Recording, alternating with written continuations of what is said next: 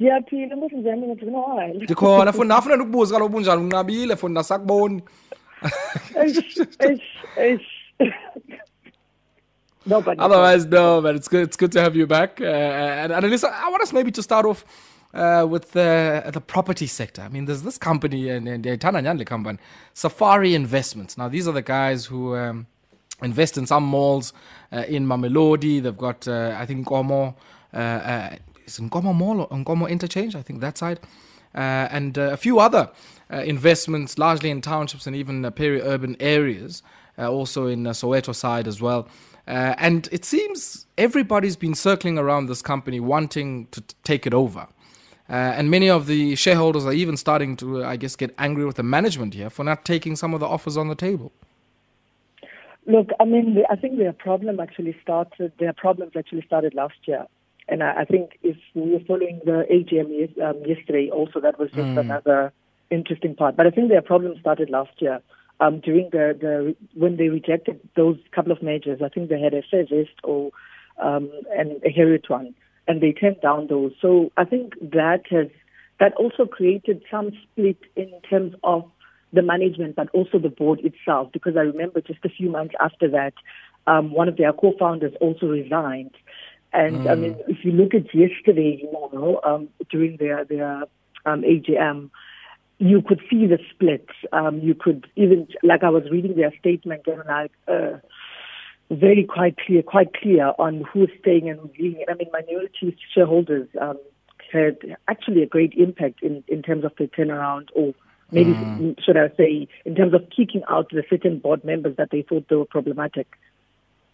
So I mean, Anelisa, I guess on this one, it's always quite interesting for me when you've got some of these real estate investment trusts, and you have a few, minority shareholders. I think Chris Logan has probably been one of the more vocal ones from Opportune Investments, who are saying, you guys haven't delivered shareholder value. You've had a lot of access to all of this capital, and yet on the back of that, this hasn't really returned some value for shareholders, and they will certainly continue to take a look at that particular story. We're going to take a quick break now, but when we come back, we continue with Anelisa and we take a look at African Rainbow Capital. And it seems more and more of you have been buying RAIN SIM cards, and that's certainly making some at the Motsepe-owned African Rainbow Capital very, very happy. 8 minutes it is before 8 p.m. You tuned in to Metro FM Talk here on the Mighty Metro, and we're in conversation with Anelisa Tuswa, taking a look at the big stories in the world of business. And we just took a look at Safari Investments, where it seems that AGM was quite a heated affair. And we've also seen some changes in the directors of that particular company. But let's shift our attention now to a mobile operator, RAIN, which has certainly had a positive impact, Anelisa, on the basket of investments in the portfolio of African Rainbow Capital. And they've certainly benefited from the lockdown. Look, I mean, I think one thing that RAIN managed to do efficiently because I actually also use them sidebar, is they've got this amazing thing where you don't have to have like a full contract with them, where you do a monthly subscription.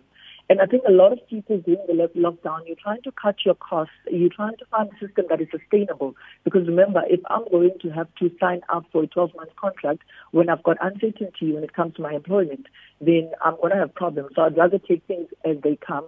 And I mean, it seems like that actually benefited, because a lot of people actually signed up for RAIN over the lockdown period, which is quite a good news for the overall company, which is I'll say their largest investor at this stage. What do you make of how Time Bank has performed? I found it quite interesting. I mean, they were saying here that Time Bank has about 1.9 million customers. That's what they had by the end of June. And contributes about 8.3% of, I guess, the value of the fund. But what do you make of them? Look, I mean, I think just on a personal note, I think we still live in a very technologically divided society. So because Time Bank also is quite heavy when it comes to online. Yes, they've tried to reach into retail, but it's very heavy online with the online side of it. I think it hasn't reached the audience or the target that it was trying to get to. And I mean, I remember when they made that announcement that there would be ZCC members would get a Time Bank card or open have like something to do with just having to be able to open a bank account with TymeBank. And I see they mentioned that the lockdown has affected them. Again, I think they've got great potential. They've got great potential to penetrate the South African market and get into those rural areas, those township spaces. They just need to sell TymeBank as something that is not just online, because I think a lot of the people see TymeBank as something that is just strictly online, which in South Africa I just think that we haven't reached that stage where we can digitize everything. Sure. But what do you make, of how they've been able to piggyback on some of the retailers? I mean, they've been able to use Boxer superstores very well. I mean, Angena Boxer, you'll certainly find Time Digital Bank there. I think that was one of the first few places they went to, and even I think Pick and Pay as well, which is part of the same group with Boxer. Do you think that might be able to give them at least the boots on the ground type presence that will allow them to grow those subscription numbers? I think so. I mean, they could always even just venture into your big township spaza shops, those corner shops. There's so much that they could do, because for me, when I saw them at Boxer, I was like, they're moving towards the right spaces, the spaces where we really, really need not just a black-owned bank, but also a bank that is accessible where I don't have to walk to town, because Boxer is usually placed in spaces where you don't have to get a taxi to go to town. So I think I'm genuinely very positive when it comes to the ARC's investment, because they've got a good eye for investment. But I think let's give them post-COVID so that they could roll their plans properly, because I think they're in a bit of a tight situation, because just a few months after they launched in the market, they found themselves under COVID, which made things difficult for almost everyone. Let's shift our attention now to PPC. We saw, I guess, their share price dropping somewhat after they announced some asset disposals here and a capital raise. Also, all of this is part of a new agreement they've arrived at with their lenders. And much like a lot of the companies up in South Africa, finding themselves straddled with some debt that is in excess, I guess, of their market capitalization. What's happening here? Look, I mean, PPC is quite a tricky case because they've got debt of 5.1 billion rand. That's like double, if not, that's actually triple. That's more like 5 times. Yeah, but again, remember, I think you and I spoke about this at the beginning of the year where we highlighted the problem of the Chinese imports that get into our country. Unfortunately, the local products tend to be quite expensive. And I mean, imports can be quite problematic, especially if they're not well regulated. And we've had this conversation before that one of the reasons why the cement industry isn't doing very well, I'll say one of the reasons, because there are other structural reasons, is the fact that there's such a huge influx of imports which are impossible to compete with because they are way cheaper. They're not even, like our local cement is very expensive than compared to the cheaper imports.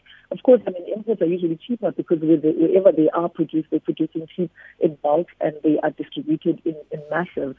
So I guess that has actually been one of the reasons why they found themselves in that phase. But I'm quite happy with some of the things that they managed to cover on the statement, because I see they were able to even negotiate with some of their lenders in terms of just buying them time when it comes to the debt and the repayment on the interest, which gives them time. I mean, it's quite historic because PPC is one of those companies that we all know. We grew up seeing even like in PPC or Ezamotos Ngulu.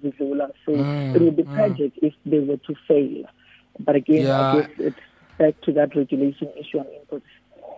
Yeah, and these are the guys that had very strong operations even on the continent, and it's certainly a very sad day when you hear of them, stuttering along in this kind of fashion.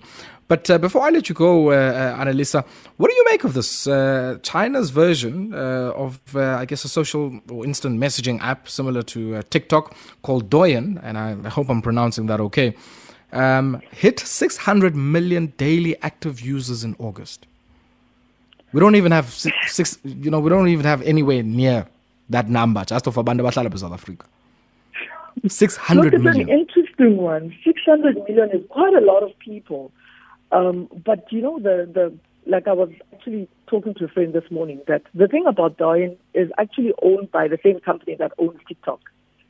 So it's ByteDance has two platforms that are doing exceptionally well, but the other platform is getting kicked out in a certain market that they thought they would dominate fully. So and that's in the US, Yes. So now you've got Douyin that's doing extremely well in China, and you've got TikTok that was doing quite well in the US, but not as great as Douyin, because I think TikTok had about 100 million per month, not even like per day. So it's, I guess ByteDance is up to something, and they're very good when it comes to such, because remember, the whole point of having two products that are similar in different markets is the overall statement still comes back to the same company, which is ByteDance. So they are still quite competitive. And I mean, what the US kicking them out of the state, if that happens, because I know today is their deadline, them kicking them out of the States doesn't stop the actual company, which is ByteDance, from exploring the market further, because it seems in other parts of the world they're doing very well. And I mean, we have TikTok. We don't have problems with TikTok, but even when you look at the influencer market, you can see a lot of people now starting to advertise more on certain platforms, Definitely. which is the video platforms. Yeah. They're competing directly with the US-owned companies, which is your Facebooks and whatnot. So you can understand why the US would be quite skeptical. But I think, again, you are trying to kick up one company, but the other brand is doing exceptionally well without you. So they've got a good point to prove. Anelisa, we'll have to leave it there. And I guess, a conversation around TikTok is always, for me, certainly a fascinating one, because, if you think about probably the generation just below our generation, certainly they are more video intensive as users of social media platforms than anybody else. And so TikTok is certainly, as it continues to grow with them, is probably going to be a massive player, even in the corporate space, as you say, from an advertising perspective, where people have already started to make a considerable amount of money from it already. I mean, the 4-year-old Douyin in China has 22 million people listed on the platform, and who have earned 41.7 billion yuan, which is close to just over $6 billion US over the past year alone. Chew on that. Anelisa, thank you so much for having me. Awesome. Anelisa Tuswa is a business journalist speaking to us this evening, taking a look at some of those big stories and